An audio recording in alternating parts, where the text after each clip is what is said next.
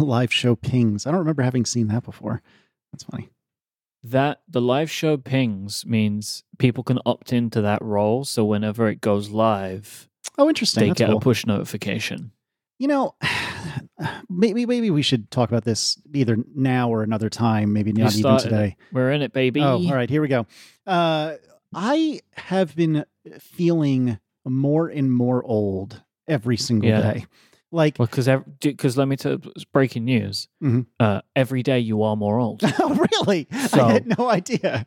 you're just you're feeling time. I don't know. It feels almost like some kind of mystical, like a tree or something. Like, I feel like a tree knows it's growing, and yeah, right. You're getting old. You can feel the rings being. I could feel the ring. Well, I tell you what. Sometimes I look down at my midsection. I feel like I'm building some rings, but nevertheless, but no, I feel more than I have ever before. I feel like I am either crossed or crossing into old. Like I'll hear about, like, let's be really terrible. Like I'll hear about the TikToks, and I understand like the principle of TikTok, and I believe I might even have an account, but I've never posted to it. And I can understand it to a degree. Same thing with like Snapchat. But what made me think of this is I look at Discord, and Discord just makes me feel old. It just makes me feel so old because it just looks like a disordered, childish version of Slack, and maybe it is. I don't know, and maybe that's an advantage. I don't know. The thing is, like, it's to compare it to Slack is the problem. Okay, right?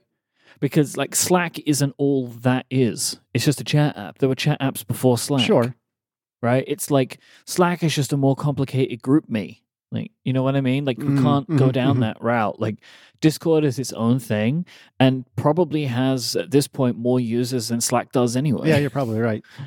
Right? Yeah, I don't know. I feel like, and I'll listen to, or I'll see a commercial, which is in and of itself something I don't happen to see that often, but I'll see a commercial for like, I don't know, something on MTV where it's like the VMAs or something like that, which when I was in high school was like a huge deal. And this was, when the internet was nascent and there wasn't that much internet to be spoken of at that point, because this was like the late 90s. But, I'll see an ad for like the VMAs, and they'll talk about all these artists, or they'll even, talk about the person that's hosting, that's emceeing. And I'm like, I don't know who any of these people are. Like, I am completely clueless. And I just feel like lately, in the last year or two, more than it's happened in a long time, I feel, I guess, not just old, but maybe more accurately out of touch, which isn't necessarily bad, but it's a feeling that I knew was coming and I think has finally arrived. And I'm trying to like come to terms with it. And I feel like you in particular, Mike, one of the things that I respect, admire, I think maybe, well, both, but admire about you is that you don't tend to get set in your ways too terribly easily. And I feel like even though I try not to, I don't know that I succeed terribly often. And I think one of the things that makes you such a great person to have in my life is that you'll try new crap. And even if it's crap, then okay, at least you tried it. And I can tell you, like a filter for you. Exactly. Right. And like the fact that Test Drivers exists is testament to this. Right. And you should listen to that on Relay FM. But anyways, I don't know. I feel like more than ever before, I guess because of the March of Time, I just feel more out of touch and old than ever before. And I was about to ask, do you feel that way too? And I know you're, a few years younger than I, but you're also, I think, spiritually much younger than I am. And for that, you're useless for this conversation. Well, I'll say I've noticed my increasing curmudgeonness, right? Yep. That also goes with the territory. Yep. Where things happen and I'm like, why would I? Oh, come on, what is? But I still do, I think, a pretty good job of not dismissing things out of hand. Like, yeah. I understand TikTok. I know it works. I know what it's for. I know the kind of content that exists there. I know why people like it. And I can appreciate that, also feeling like I don't have the space in my life for another social network. And I'm also really happy with my social network usage right now, in so much that I don't want to disrupt any of that, because I'm pretty happy with my balance. I think one of the things that I personally do is, and this actually goes for a lot of things, not just in trying to feel young, and this is kind of advice that I have taken from John Siracusa and Jason Snell, to surround myself by and pay attention to people who are from different walks of life in Sure. age and background. hmm And that keeps me kind of, I think, pretty focused a little, as much as I can be on what's going on, and to try and stay open-minded. Another thing is, like, Federico also, like, he thinks about this a lot and, like, really focuses on not wanting to get out of touch. It's like a big thing that he fears, is being out of touch. Yeah. Yeah. And I've definitely taken some of that. And so, yeah, I will say this about Jason when it comes to technology stuff. Is Jason's very open to trying new things Mhm. in a way that I think you would not expect from the amount of time that he's been doing this. Well put. The many, many decades of Jason Snell. Oh, there it is. Now, see, you were doing so well, and then you took the Casey approach to it. I led Well into done. it in the end. Tony in the chat is saying that part of this may be because my kids are of an age where they're not really plugged into pop culture of any sort. I mean, other than like Paw Patrol, which doesn't really count. Yeah, I mean, I just had a conversation with my brother, which isn't, I think, going to help you with what you're looking for. Like, his son is older than your son. Mhm. And he is at the point in his life where he is starting to pick up, like, what's going on in the world. Mhm. And he says and does things that my brother cannot comprehend. Like, it's actually gotten worse for him now. No. So you have that to look forward to. Super. Oh, I'm so excited. No, I don't know. It's I think about that more and more all the time. And I think you're right. I think that, as much as we're joking with each other, I think that there are some active things that I could do to try to make that better and to try to keep in touch, like surrounding myself with either, physically or perhaps on, social media or what have you, surround myself with people that are more tuned in. And I think that there's probably something to be said for that. But I don't know. I'm approaching 40. Next year will be my 40th birthday, and I'm still almost a year away from it. Yeah. Mm-hmm. I didn't know that. Yep. This is because I don't have completely accurate, creepy birthday cards. That's and correct. Contact info like you. I think you mispronounced creepy. I think what you meant to say was awesome. But It's French. yeah. Oh, crepe. Yeah, it means something else. I have your birthday in my calendar, Mm-hmm. but I didn't know how old you were going to be. So next year you're going to be 40, huh? Yeah, Marco and I both, because we're both 82 babies. So next year we'll be 40. Yep, I've got like 3 months on Marco, which I don't know if that's good or bad, but that's the difference. Congratulations to you. Yeah, 40 thanks. years old. Well, let's hope I make it. But I wasn't going to say it, but I was thinking it. you never know, especially in these unprecedented times. And I'm not even trying to be Gotta funny watch right out now. for that asteroid. All those Chinese satellites falling to Earth, you know? Yeah, you never know. Could just take you out at any moment. I don't know, but if the world is right, if the world is good again, and it's getting there, and we're going to talk about that in a minute, but if the world is right, and I wanted to throw like some sort of blowout 40th birthday party, how could I put that together? Is there somewhere where I could put information about this hypothetical 40th blowout birthday? Wow, we're taking a break already, huh? Yeah, I think it's the right time because we got a bunch of follow up coming up. All right. Well, this episode is brought to you by our friends over at Squarespace.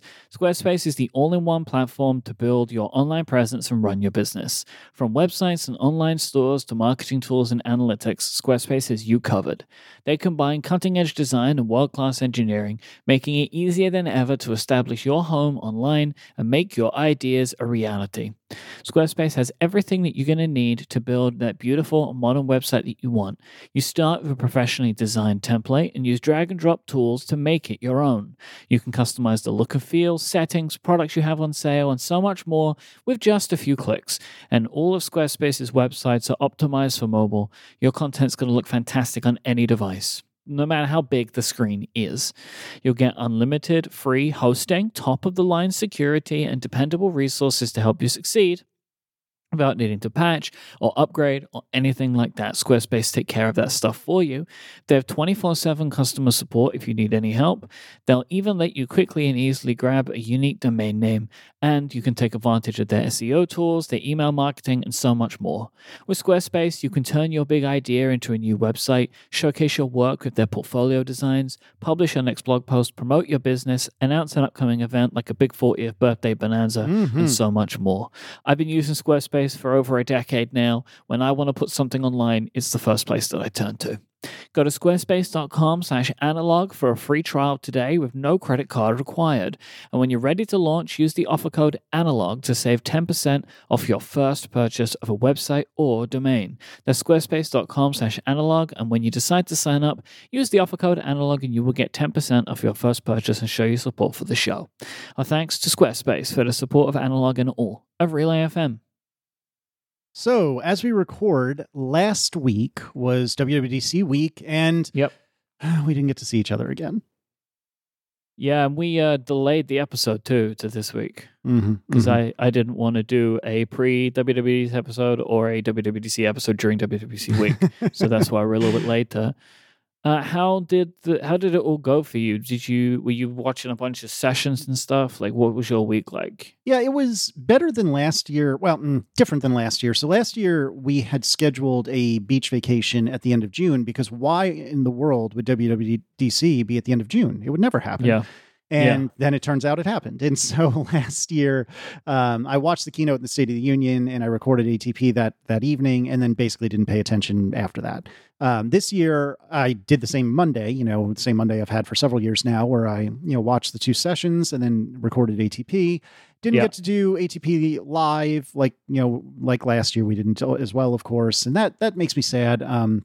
I really love doing ATP live in front of an audience. I find it incredibly fun. I think it brings out the best, certainly my co-host and hopefully in me, particularly John I don't find John to be unfunny, during regular episodes of ATP, but I think he is hilarious on... Steven's the same. Yes, right? Actually, you're exactly right. When we do a live show, Steven's he's a laugh riot. It's incredible. Yeah. I don't know what happens to him. He flicks a switch and then he's just the funniest person in the room. It's very interesting. Yep. I completely and utterly agree with both with Steven and with John, of course. And so I miss doing that. I don't think John particularly enjoys it. I don't know if Steven does or not, but Stephen friggin' loves it. See, that's what I thought too. But he can't get enough of it. John does not enjoy doing it. And I think Marco hates it in the lead up and then loves it while he's doing it. I love it.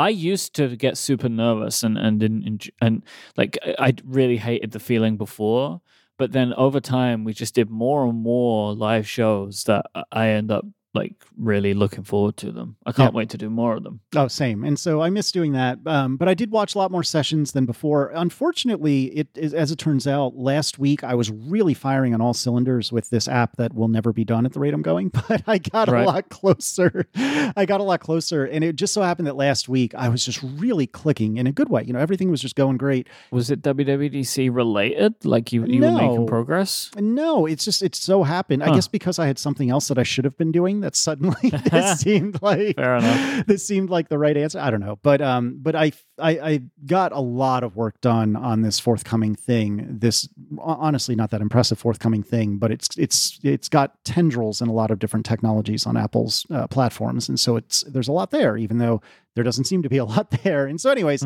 so I got a lot of work done, which was good. I watched a handful of sessions. I went to a lab, which is just so as it turns out, one of my friends at Apple, who will remain nameless, was one of the people at the lab, which was really fun.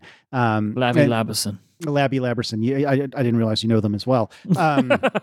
And so they're fine people. I've missed seeing them, for the last couple of years, but here we are. But anyways, and then coincidentally, I basically had a second WWDC lab this morning because I spoke to our mutual friend _ via FaceTime, which we try to do once a month. And he was helping me out with some Apple Watch related stuff. So it was effectively a second Dub lab just for me, which was really great. And I owe him a beverage of his choice as soon as we're next to each other, which will hopefully be sooner rather than later. But it was good. It was good. It was not a regular WWDC week. And it wasn't like last year for me because, again, last year was a little weird for me particularly.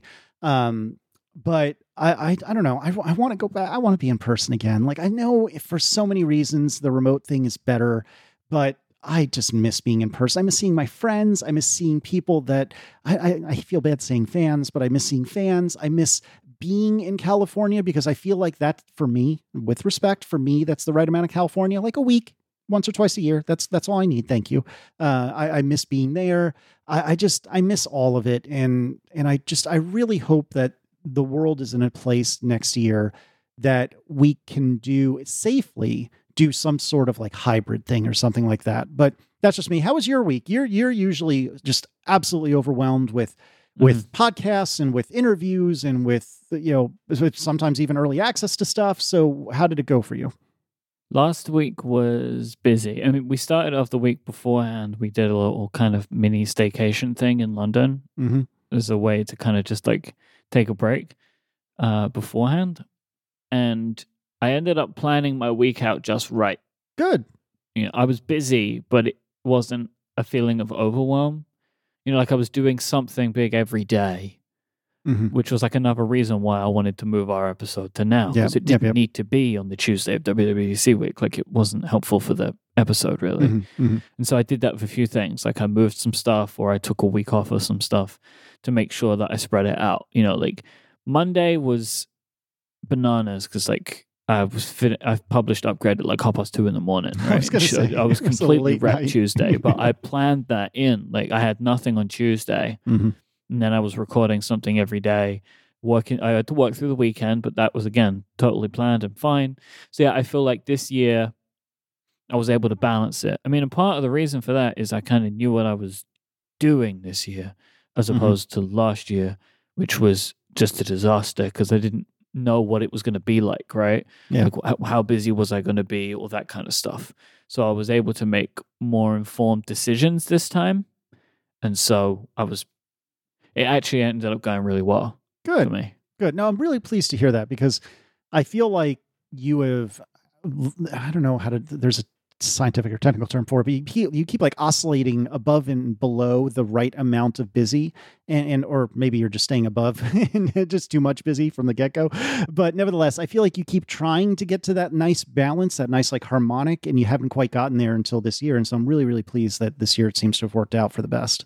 Yeah, I mean, that's just this year though, right? Yeah, and I mean, who knows what'll happen next year, but yeah, no, that's super awesome. And now I have to move us along because I've been waiting not terribly patiently for a long time to ask you what's going on with car shopping. Nothing. Oh. This is very uneventful item of follow-up. I saw it in the document. I know you wanted to ask. Nothing's happened. So that's fair. we stalled a little bit. Oh, nice. Again, nice pun. So like Adina's doing the driving first, right? And then I will follow up at some point. And we've just had a lot of things going on at the moment, which has meant that she hasn't been able to take some lessons. So it's kind of like it's all got stuck, Yeah. We're still kind of, I think, really with where we are right now, we're still trying to work out which car we would want, and it's going to require test driving. I think we're both just like emotionally leaning towards Tesla, but she needs to drive one. Yeah. And just see if there's like a feeling of comfortability in that car before we would even consider buying one. And test driving cars is surprisingly difficult to do right now. You don't say. Like it's just not a thing that is easy to arrange and manage, and lots of people are like, no, we're not doing that. So yeah, I can totally understand that. Very, very briefly, I don't think this came up on ATP, but about a month ago, I'd say it was, I met a friend of mine who was doing an extended, like several day long test drive of the new Mustang, the electric Mustang, the Mach-E. And I got to drive it for literally like 5 miles. I think it was a sum total of like 10 minutes. And I think this car would be way too big and way too American for London, but it was a stunningly nice car. I was really impressed with how good it is, given that Ford hasn't really done barely anything with electric cars so far. And it was really, really nice. And one of the things I like most about it's cool looking. It is cool looking. I mean, the purists would tell you it's an abomination, but I actually think it looks pretty cool. And I have no particular qualms with it being called a Mustang. But one of the things I like most about it, actually, and this is just for me, maybe you'll feel differently or others feel differently. One of the things I like most about it was that it had a very, very small screen, like behind the steering wheel where you would typically find like your speedometer and so on. But it had a little screen there with like your traditional speed and a few other things as like a gauge cluster, in addition to the, 94-foot tall portrait-oriented touchscreen in the center that you would find in like a Tesla or what have you. But I really liked having those gauges right behind the wheel. Maybe this comes back to our conversation earlier, where I'm just an old man at heart. or maybe I'm just an old man, period. But I really like the familiarity of having the gauges there. And Well, it turns out it's a car that can be bought in the UK. For some reason, I didn't think that would have been the case. But yeah, I remember when we were there for your wedding, I saw a Mustang, like a traditional, petrol Mustang parked on the side of the road, and I almost fell over because I couldn't believe I saw one there. I think it's something that maybe has changed over time, that they've actually made right-hand drive Mustangs. And I think that, I was surprised, actually. I wasn't expecting that. But I guess really they're not really thinking of this as a Mustang. This is like one of Ford's electric cars. It's like a different... Yeah. The truck looks interesting. Oh, yes, the F-150. Yes, absolutely. Yeah. I could not possibly care less about pickup trucks. I find them to be completely wasteful if you live the kind of life that I live. And not everyone does, of course. Many people do not, in fact. And for those people, that's probably great. But for me, like, I never need to haul mulch or anything. Like, I don't need to haul things. Well, maybe you don't haul them because you can't. Maybe if you could, you would. Touche. No, I can get behind that. But nevertheless, the F-150 looks incredible. And maybe this is just the America and me coming out, but it looks like a really intelligent, smartly done approach to an electric car. So yeah, I'm going to keep my eyes on that. That's the first time in my life I've ever looked at a pickup and said, ooh, hey there. So, it's just because it's electric. Yeah, well, and because it does so many things so smartly. It has the frunk, which solves a lot of the problems with a pickup. It has the generators so you can power your house via the car, which is very cool. I don't know, there's a lot of smart stuff there. And actually, if you'll permit me to briefly stay in Car Corner, how about that last F1 race? What a roller coaster. Oh, it was fantastic. Oh my gosh, what a roller coaster. Yeah, it was really good. Where was it? It was it was Baku, is that right? Was it Baku? Yeah. It was a great race. It was weird. It was a very weird race. I tell you what, I know that there's really no correlation between what tires go on an F1 car and what tires go on a car. But I really don't think I want Pirellis right now. Like, I am really, really not interested in Pirellis at the moment. Yeah, they had a bad weekend. I was very happy for Sebastian to get on the podium. Yeah, me too. I couldn't believe I haven't looked into. So I feel the same way about F1 as I do about like football, American football, which I know there's many, many, many problems with being a fan of American football in any form. But nevertheless, I don't pay attention to the NFL really at all anymore. And I don't pay attention to college football except when it's in season, right? Like, so I don't pay attention to the offseason or anything like that. And similarly, like, I don't keep up with it in between games. I'll pay attention on Saturdays, which is when college football games are played. And then I don't really pay attention until the next Saturday. And similarly, I don't really pay that much attention to F1 in between races. But I know that there was like a whole bunch of like analysis and intrigue about what happened with Lewis. And I guess the short version. Button. Yeah. So there's, I guess, a button that you use to warm up your brakes. Is that correct? Yeah. And he just forgot to undo it or something like that? My understanding is he was it was either the case if he forgot to turn off the switch or that he accidentally flicked the switch whilst trying to get out of the way of, I think it was Perez kind of like lunged into him a little bit and he tried to move out of the way. That's the expectation. But whatever it was, that button was turned on when it shouldn't have been. And that basically meant that his brakes weren't working, which is why he flew off. Because he couldn't brake, right? That's so wild. It was such a roller coaster of a race, though, right? Because here it was, Max was leading, well, if I recall correctly, pretty much the entire time, right? And then he, has a blowout or whatever, catastrophic failure with like, what was it, 10 laps left or something like that? It wasn't a lot, whatever the number was. And then the restart where you see Hamilton getting the lead and you're like, oh, well, here we go again. I know you were happy, but I was like, okay, yep, as it's supposed to be. Mm-hmm. And then he just goes hurtling off the track. It was the most wild thing. I was sad, but I also was like, I was super happy to see Lando and Vettel on the podium. So, yeah. And also for me, it's like, I obviously want Lewis to win the season. So I don't feel bad about them both going out because it just leaves us back to where we were. Yeah. Oh, and actually, to give credit where it's due, if I recall correctly, I had heard during the race that my favorite person in the entire world, Christian Horner, called the stewards and was like, really, you've got to red flag this because this is getting dangerous. And at that point, I don't think it was self-serving of him to do that. So if I understood that right, and if my read is correct, then props to Christian Horner for doing the right thing and asking everyone to stay safe. Yeah, I heard that too. Because that was not a very Christian Horner move. As well, that's not my perception of what drives Christian Horner. Which the only thing that drives Christian Horner is Christian Horner. And so for him to be like corrected in the Discord that it wasn't Christian Horner, but it was Red Bull's tech director. But it did come from the Red Bull camp. Yeah, it's still Red Bull. So I at least give Horner half credit then. But I love that addition this season of the fact that we can hear things said to race control. Mm-hmm. That's new this year. And I think it's interesting to hear some of the arguments that are put to race control. Yeah. No, it's definitely been fascinating. But it was a good race. We got another one this weekend, right? Is that right? Yeah. I think it's start of a triple. Oh, is it? Oh, excellent. Yeah, it's the French Grand Prix and then back-to-back in Austria. Oh, nice. Do you pay for, I feel like you and I have talked about this privately. I don't think we talked about it on the show. Do you pay for any of the F1 coverage on like F1.com or anything like that? No, because it's pointless for me because I can't get the races. Okay. We have to get our races from Now TV, which is Sky, basically. I gotcha. So okay. we pay for the races, and I can sign up for F1 TV, but I get like barely anything. It's worth it to me.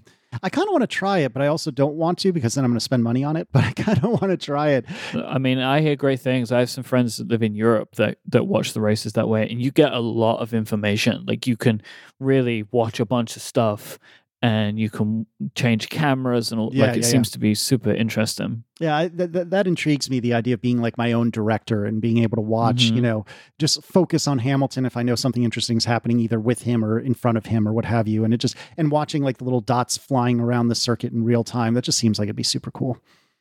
Yeah, I would like that, but I'm fine with just the Sky coverage is good. Basically, the Sky coverage is what you see. Yeah, right. Okay. That makes sense. All right. Can we talk about something considerably more important? We actually have an update for the show from you. Yeah. What's going on? 50% vaccinated. Yes! Progress is being made. Progress is being made. It was a few weeks ago now. We're halfway done, both of us. We got our vaccines on the same day. And so now I don't know. I don't remember the percentage anymore, but I feel pretty good. I feel like more confident to be out in the world a little bit more. Yep. Like I have less of a concern right now, even though things are a bit shaky here in the UK again. But it's complicated. So we're struggling with the Delta variant. Yeah. Right now, but it's pretty complicated. Like I've been talking to some friends about this because our case numbers are going up again. So we're at like 8,000 cases a day. So there appears to be an upward trajectory, which could be difficult. But I think that there is the numbers are getting weird because as our vaccination rate is continuing to increase and we're doing really well, like as a country for our vaccination rate, first and second jabs. There's like I think at a certain point we have to start looking at the data differently, right? Like everyone's been so focused on case numbers, right? Like case numbers have been the concern for the last year and a half. It's like, how many cases do you have? How many cases do you have? Because there is then this like direct link to hospitalization and unfortunately deaths. And right now it's difficult to understand the numbers that we have, what happens after them, because our vaccination rates are so high. And also like because there was some it was planned for next Monday, that there would be basically the removal of social distancing in the UK. That was the plan, but it's now been delayed by another month because of the fact that we have this new variant issue. But one of the things that the government's saying, which I am intrigued to see, is like with the vaccine rollout, does it change the upward trajectory? Like, does the case numbers get to a certain point and stop, or do the case numbers keep going, but there's no change in hospitalizations? Like, this is the stuff we don't know, right? And like, this is going to happen everywhere. Like, at a certain point, the way we have looked at the numbers, we're going to have to change the way that we perceive what that means. Yeah, and I mean, I'm not smart enough to know this, but like I'm just putting my kind of common sense on it. That like, if there was a test for the flu, and is someone carrying the flu virus? If you tested massive amounts of the population at any point in the winter or whatever, what would the results look like? Would you see that like thousands upon thousands of people in the country every day are contracting and spreading the flu virus? I mean, I would expect yes. Mm-hmm. And I guess at a certain point, that is what coronavirus is going to be like. Yeah. And it's like, it's spreading around the country. But because this is that thing now, they're saying like that the Delta variant in a lot of people just feels, it's just like a headache and a runny nose. Oh, like I you did not wouldn't know even that. know, Mm-hmm, mm-hmm. right? In some instances. I mean, it also can be much worse in its results, but a lot of people, they kind of have it and don't know. And we're doing a lot of testing here, is my understanding, especially in places where it seems to be like clusters of variants, which again could also be adding into the numbers. It's really, I think we're especially here in the UK and maybe in other places, but obviously my main focus is on what's happening in my country. I think it's probably the same for most people because it's of course your locality and it's what you're dealing with. I think that things seems to be getting a bit more tricky to understand, but kind of the main thing that I care about is that our vaccine rates are really, really good. I think by the end of the week now, every adult will be able to book a test. Oh, that's awesome. Sorry, book their first jab. Yep. So they brought that all forward because they kind of extended these dates. I think that they're trying to give people a little more like, all right, I know we're pushing this on a bit, but let's also give you that hope of getting your vaccine booked. And over 40s, they're bringing the wait from 12 to 8 weeks. Oh, interesting. So okay. I'm hoping one of two things happens. Either our wait gets brought forward to 8 weeks, or there's also a couple of walk-in centers that pop up in our neighborhood and also where the studio is. And so at some point, maybe before that 12-week period, maybe less than that, we might be able to go to one of those one day and get our second Pfizer. Hey, that's awesome. So I have heard a little bit about this Delta variant, and if you believe American government / media, it's running rampant through the UK, and you're all in the hospital. Like the entirety of the UK is in the hospital right now, according to Americans, which I know is not actually true. It seems like this is getting reported on not great. Yeah. Basically, our case numbers are really high, but our hospitalization rates haven't seemed to have changed so far. Mm-hmm.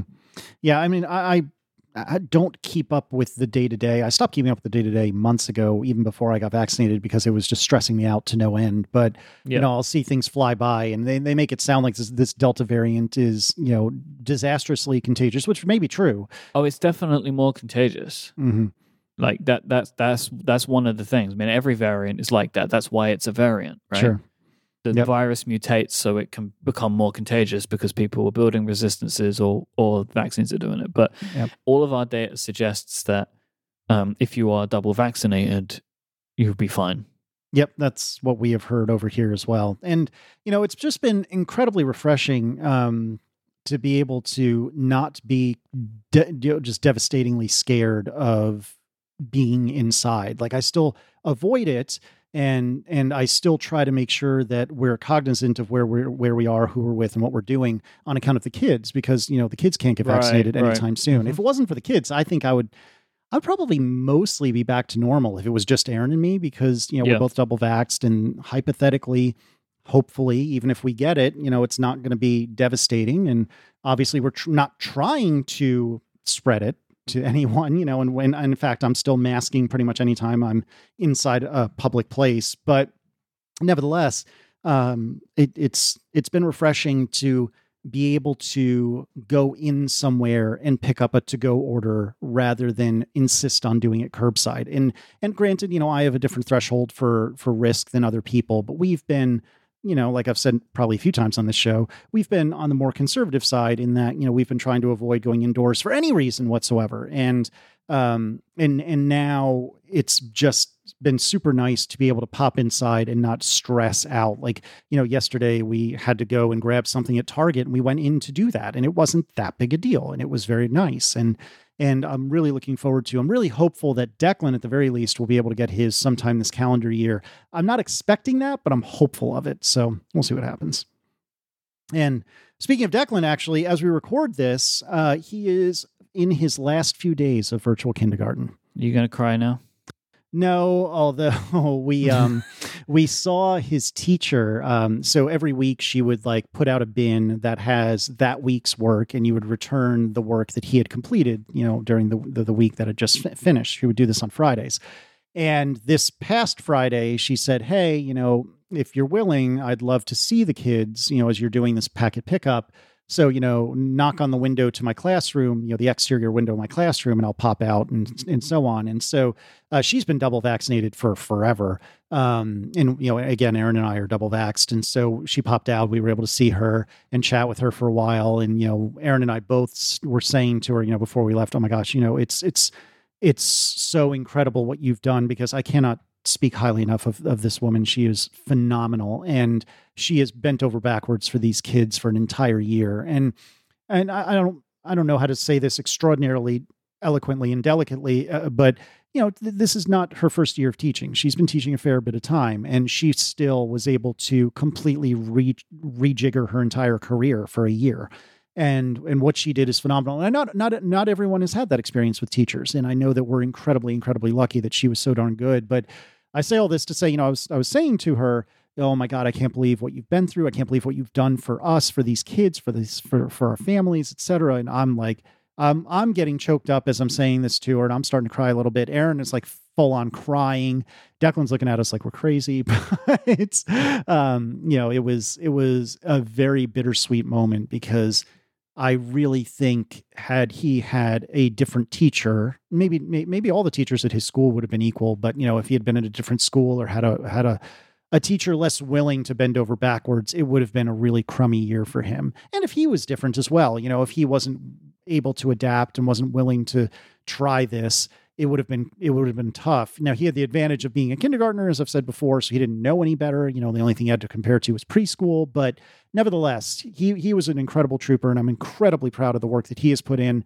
But I cannot say enough that the teachers, and anyone, even if the teacher did a bad job, you should still thank them for doing the job they did, because it is a thankless, in America anyway, it's a thankless position that earns no money and no thanks. And this year they were asked to do even more than they already are. And it's deeply unfair, and it's incredible what they've done. So I'm very happy for him to be done, so he has some break. And, sitting here now, barring anything weird, we intend for him to go in for regular school this fall. But it's been a long year and a tough year, but a good year. Have you got a school lined up? Well, yeah, it's just what I would call public school, which you call private school. Is that right? It's like all backwards there. No, you got it wrong. It's, what you call public school, what we call public school is private school. So okay.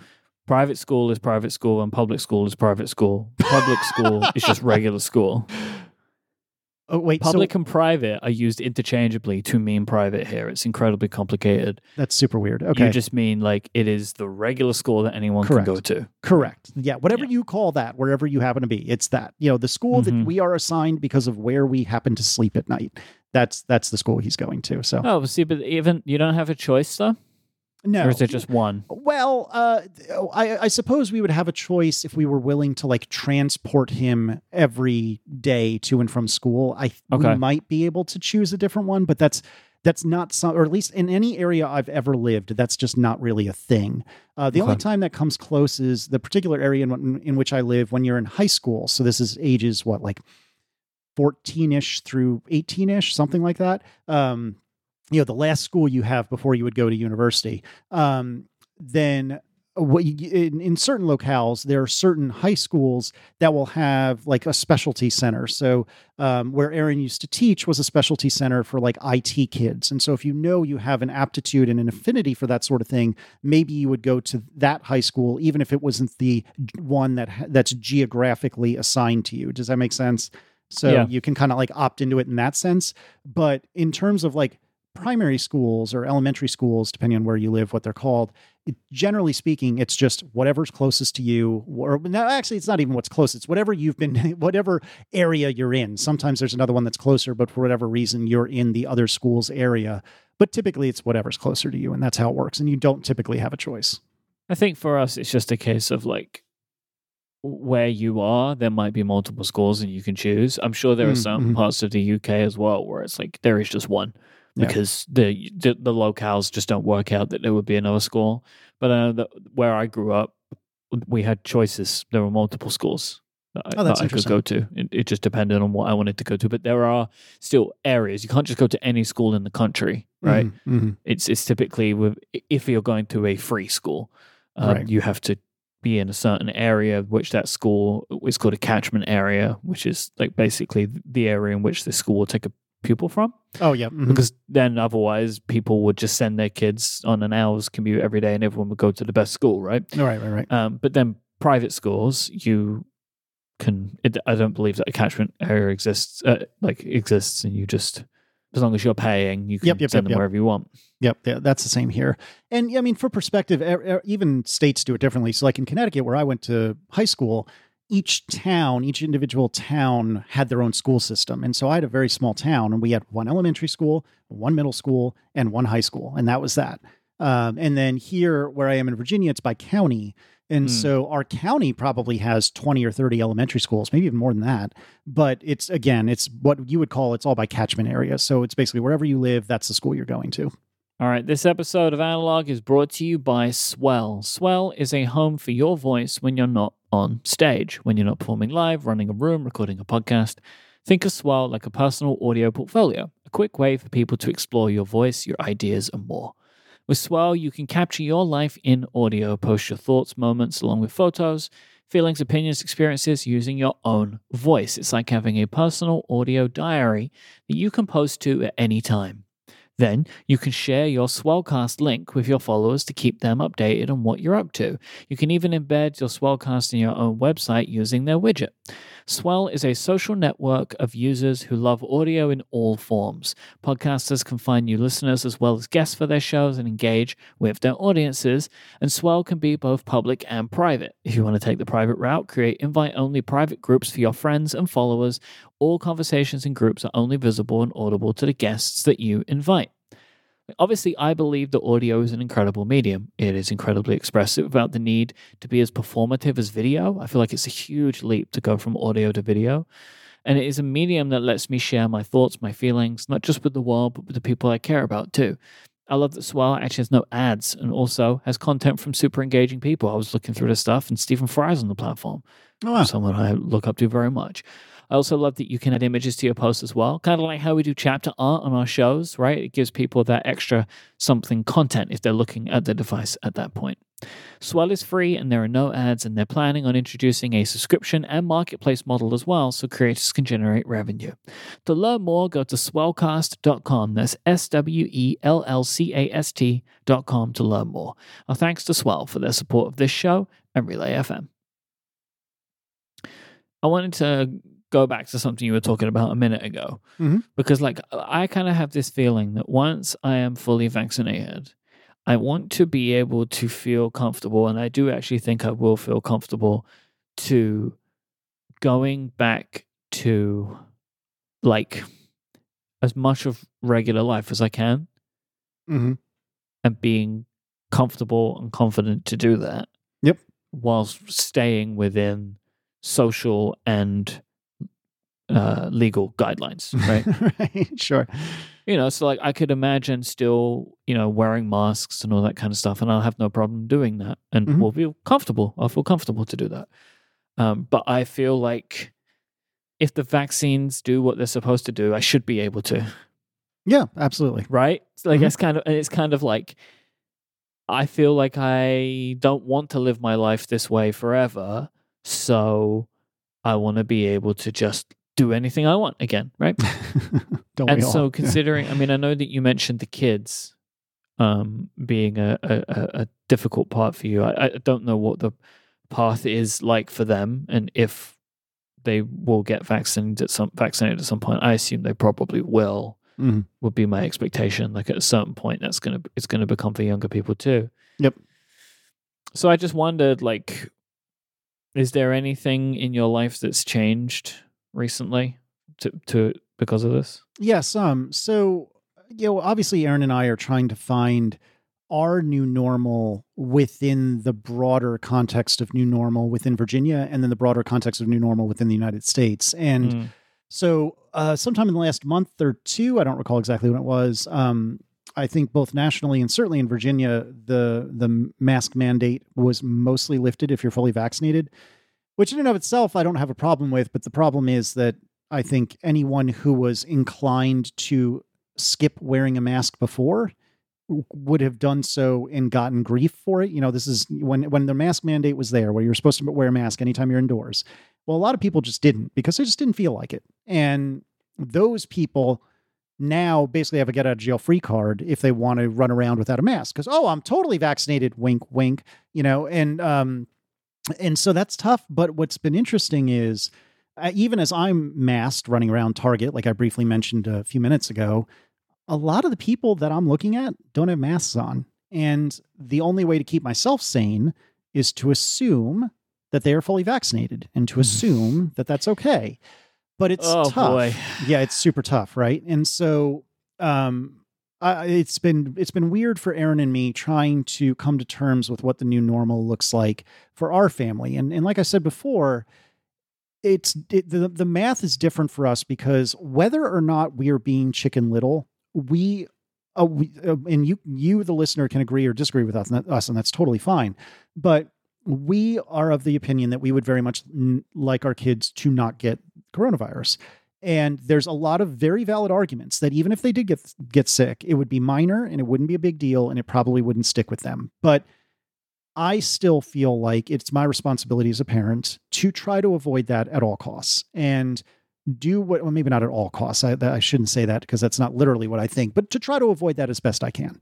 And so what does that mean for us? Well, it does mean that we're more willing to do outdoorsy things. So as an example, for Memorial Day, which was a couple of Mondays ago, we went to a friend's house and the adults there were fully vaccinated. There was another couple that joined us at the friend's house, so a total of 3 couples, all of whom fully vaccinated. And there were a bunch of kids that are, the kids from these 3 families, none of whom are vaccinated, but, are living in a fully vaccinated house. And so we were outdoors only, and we felt like this was an okay trade-off, that we are outside and we didn't have masks on. The adults were vaccinated and the kids hopefully were, in a position that they weren't going to transmit anything, even if they were sick. And we had no reason to believe they were sick. Again, you, the listener, may think that this is preposterous and maybe even hypocritical, and that's fine. We're just trying to... There's a spectrum. People are either going to agree with you or they're going to disagree with you because you shouldn't have done it, or they're going to disagree with you and think that you took too many precautions. That's exactly right. That's exactly right. There's three opinions, and people have them about everything always. Yep. Yeah. And so that's just a small example of like, where does our new world, is our new comfort zone? And I guess our summary, the way we've kind of treated it so far, is that if we can, we will continue to prefer outside whenever possible. So, in this Memorial Day meetup, it was a little toasty outside, but we didn't insist on going inside for the air conditioning. We stayed outside and just got a little hot, and that's okay. On some occasions, we will go into an indoor environment when we feel like, we are not in control of, but like the people there are vaccinated. So as another example, Aaron's brother and sister-in-law, we went to their house for a few hours indoors the other day, and they've been vaccinated for forever. And they're also very, very safe in general. So we felt okay with that. It was just our 2 families, and that was all right.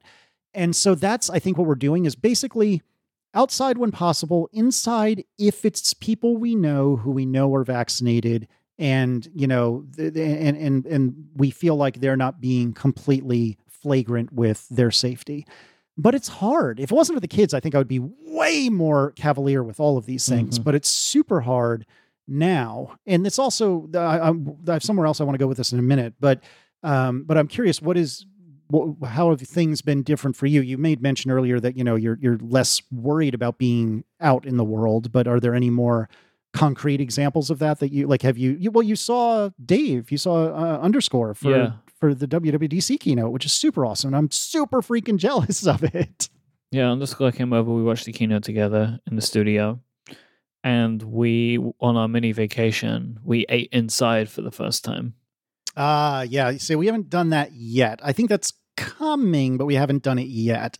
And we've eaten outdoors a few times, which we didn't even do, but a couple of times in the last year. Yeah, we've done outdoors too. But there was like a restaurant there where they had like, they were doing what they're doing, you know, tables far apart, all that kind of stuff. But that must have felt amazing, though. yeah, and I'll say, like, the thing for me is that, and again, everybody's different. As we are moving things back to normal, I adjust very fast. Like, when we're in that restaurant and we're eating, I'm not the whole time thinking like, oh my God, we're in a restaurant. Like, I'm just not. I just go back to how it felt before, which is surprising to me. I thought I was going to have some longer lasting effects from it, and there might still be some things, and I just haven't hit on them yet.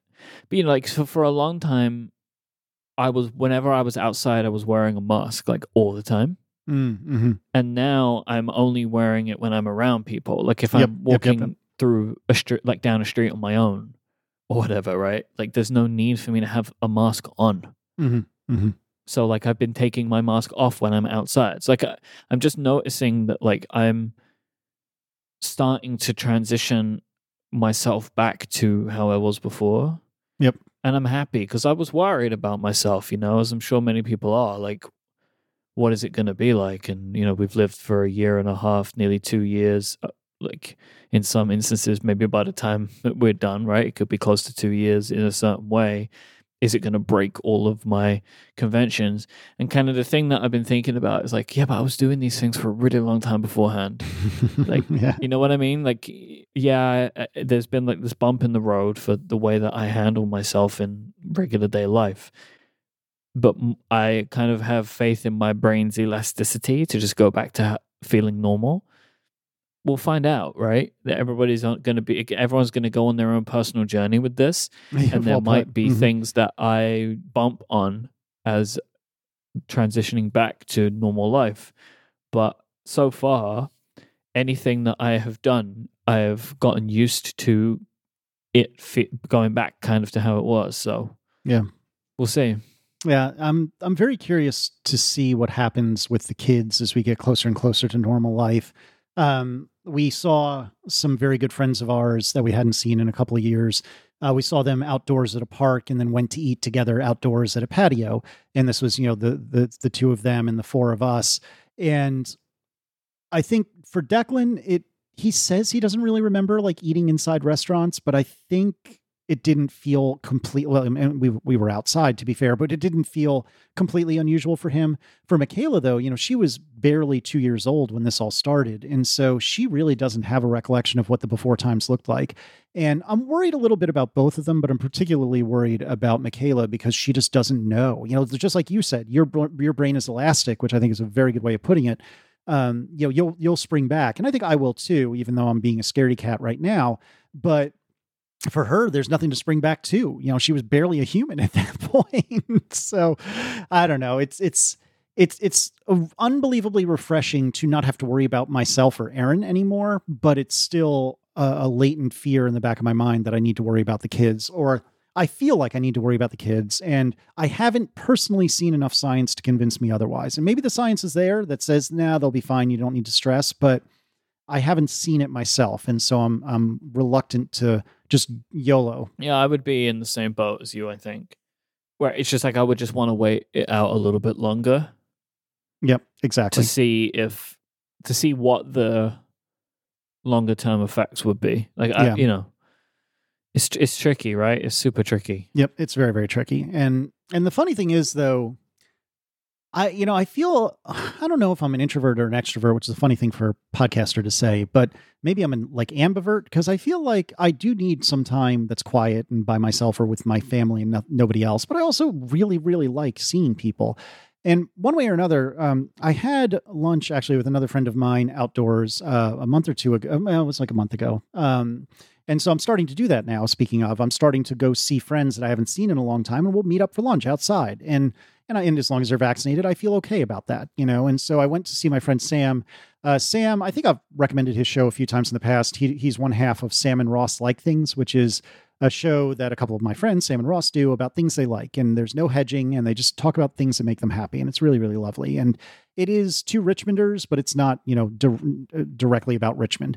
Well, anyways, I met up with Sam, I don't know, like a month ago, a few weeks ago, and he had offered to me to come over and play Dungeons and Dragons with him and a few friends outdoors in his backyard. Like I think it was that day or something like that.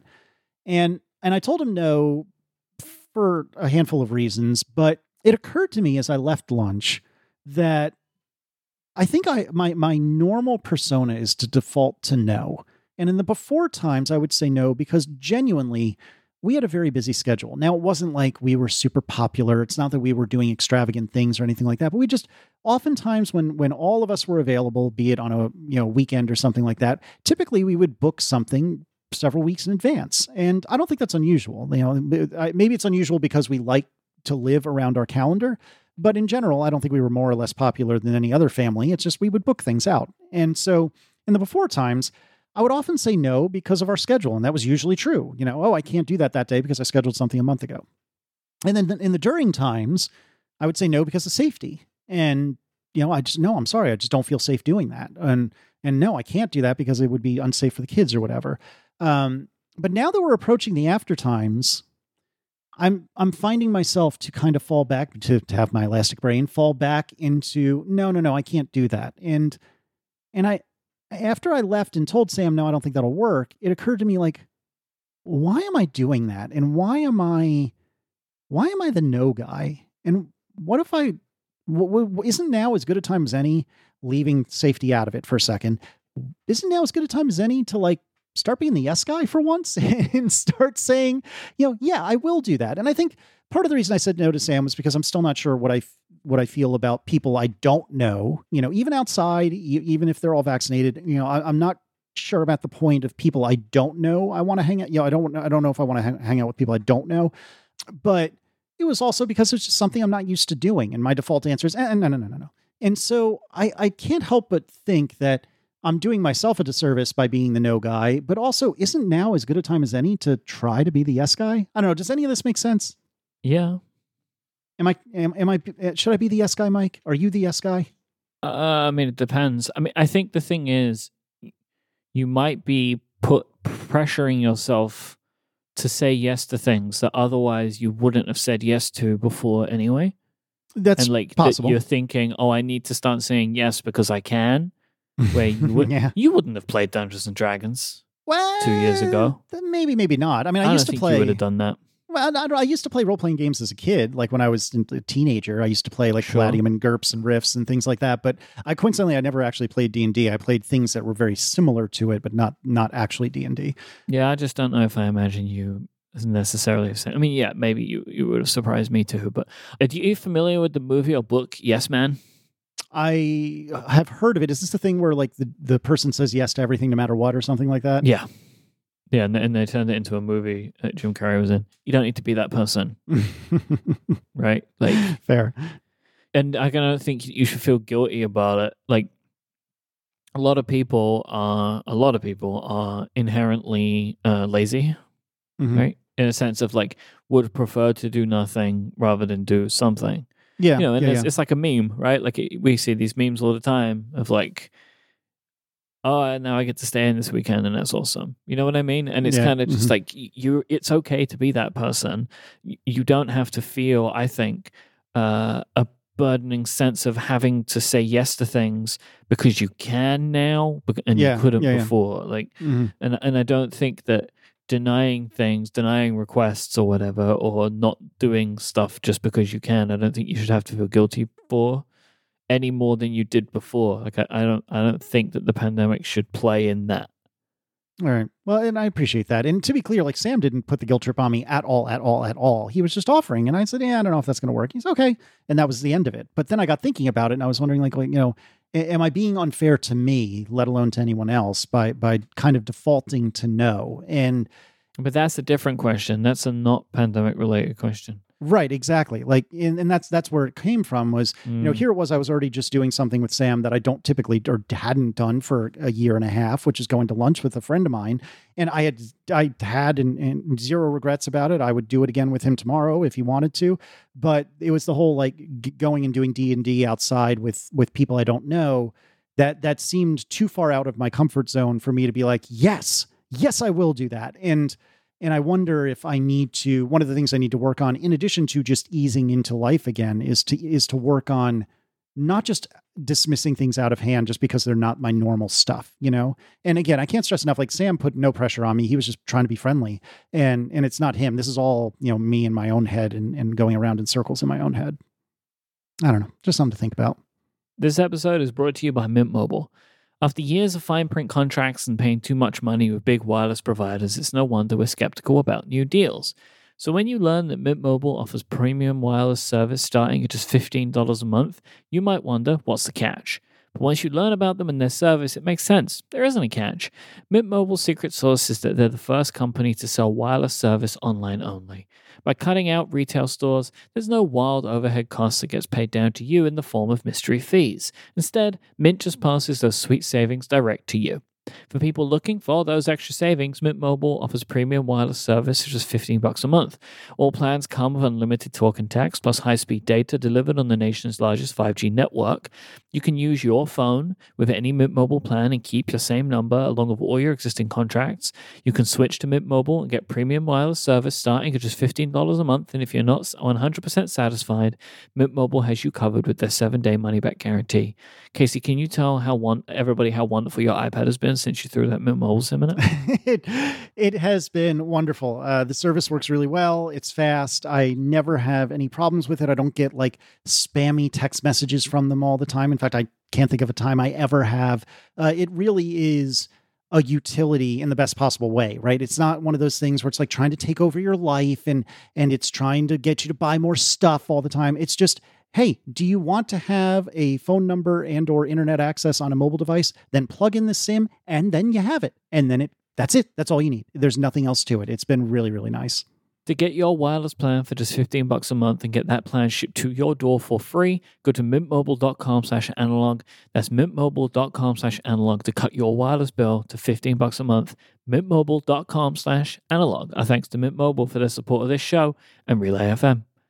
What is your recommendation for analog listeners this time, Casey? So I have had a very, I don't know if complicated is the right word, but an unusual experience with Hamilton, as we've spoken about several times. Have you heard the good word about Hamilton? Please tell me all about it. Yeah, I've never heard of it before. By the way, talking about opening up, we're gonna go see it again. I think. I've never seen it. I've never seen it in real life. The theaters will be starting to reopen soon. I think it will be one of our like post-second jab things, like fully vaccinated things that we're going to do. I want to go see Hamilton again. I want to see it. I'm so sad that I didn't know enough and I passed it. I passed on it when it was in Richmond.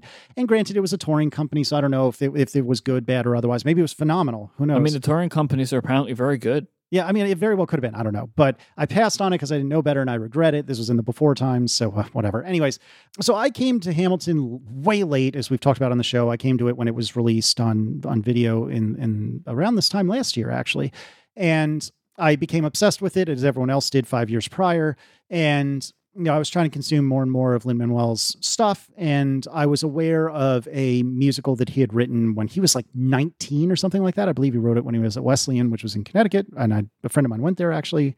He wrote this musical In the Heights, and I have always wanted to see it, and I never got to the point of like trying to find one of those bootleg like Hamilton or In the Heights recordings that people were putting on like, illicit corners of the internet. I've seen the Hamilton bootleg. Yeah. It was worth waiting for the Disney movie. Yeah, that's what I expect. The bootleg isn't good enough, really. I'm not surprised, not at all. But I waited for it. I waited for In the Heights, and I have seen it.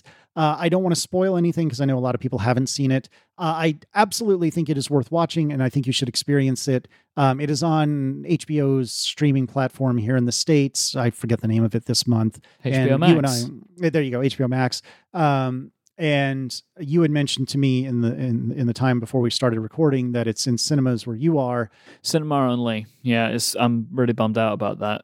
This movie was one of the many movies that Warner Media moved to HBO Max. I think they probably now feel that this was likely a premature move. Honestly, I feel like maybe they kind of wish they hadn't done that and put it in cinemas as well, but that's where it is. The only thing I will say is to tell you what you probably already know, which is that this is not a filming of the stage production. This is this is a movie. This is a movie.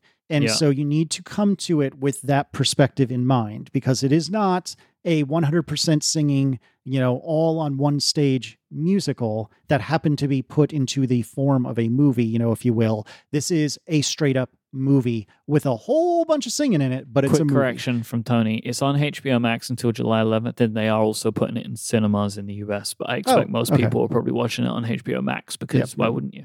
Exactly. But it is absolutely worth it. And you should check it out. And I definitely enjoyed it. So you should watch it. What do you got? Oh, I want to talk a little bit more about your recommendation. Oh, okay, sure. I mean, I'm happy to talk about it. I just don't want to spoil it because I know you haven't seen it. So whatever you would like to talk about, I'm happy to talk about. Well, I want to know just a couple of things. Mm-hmm. Did you listen to the soundtrack before? I had the exact same experience with the soundtrack that I did with Hamilton, which is that I tried it and thought, it's good. Sure. Whatever. And now having seen it, I definitely have a far stronger connection with the soundtrack, without question. It's one of the ones in Dolby Atmos as well. See, I don't do Apple Music. I am a devout Spotify person, and beyond that, I don't. Unless is that the one that works with the old original AirPods? No, you need Pro or Max. Okay, see, yeah, I have neither Pro nor Max AirPods, so no matter how you slice it, I'm not going to experience it. How's your migration to iCloud Photo Library going? Right. So, what other questions did you have about In the Heights?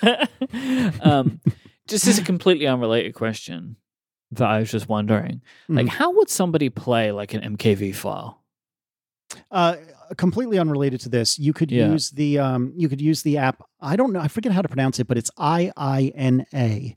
And it's basically like VLC was before it got crappy. Is VLC crap now? Yeah, it's kind of crappy. See, I don't know about any of this stuff. Mm-hmm. So if you're on the Mac, IINA is a really good app that'll do it. But you'll find, if you care, since you brought this up, that oftentimes what's inside an MKV is just an MP4, like a QuickTime file, basically, and other stuff. Well, how do you get inside the MKV? Well, so that's something that... If you tell me that I need to use those things that you use in the command line, I will hang up this call. So what you would do if you had an MKV that you wanted to extract stuff from is you would send it to me, and then I would do magic on the command line and then send it back to you. Well, is that the only way to do it? Is to use FFmpeg or whatever nonsense you're about to tell me? It is indeed FFmpeg. I think they're all kidding aside. I think there are other ways in which you can do it, and I'm sure that there are Mac apps that are just like a front end for FFmpeg. But I believe what's inside of most MKVs is an MP4 and like subtitles and other things, because I don't believe that you can put subtitles inside of an MP4, whereas you can do that inside of an MKV. So if one was looking at an MKV, it would perhaps have an MP4 and other superfluous things inside of it. Does that make sense?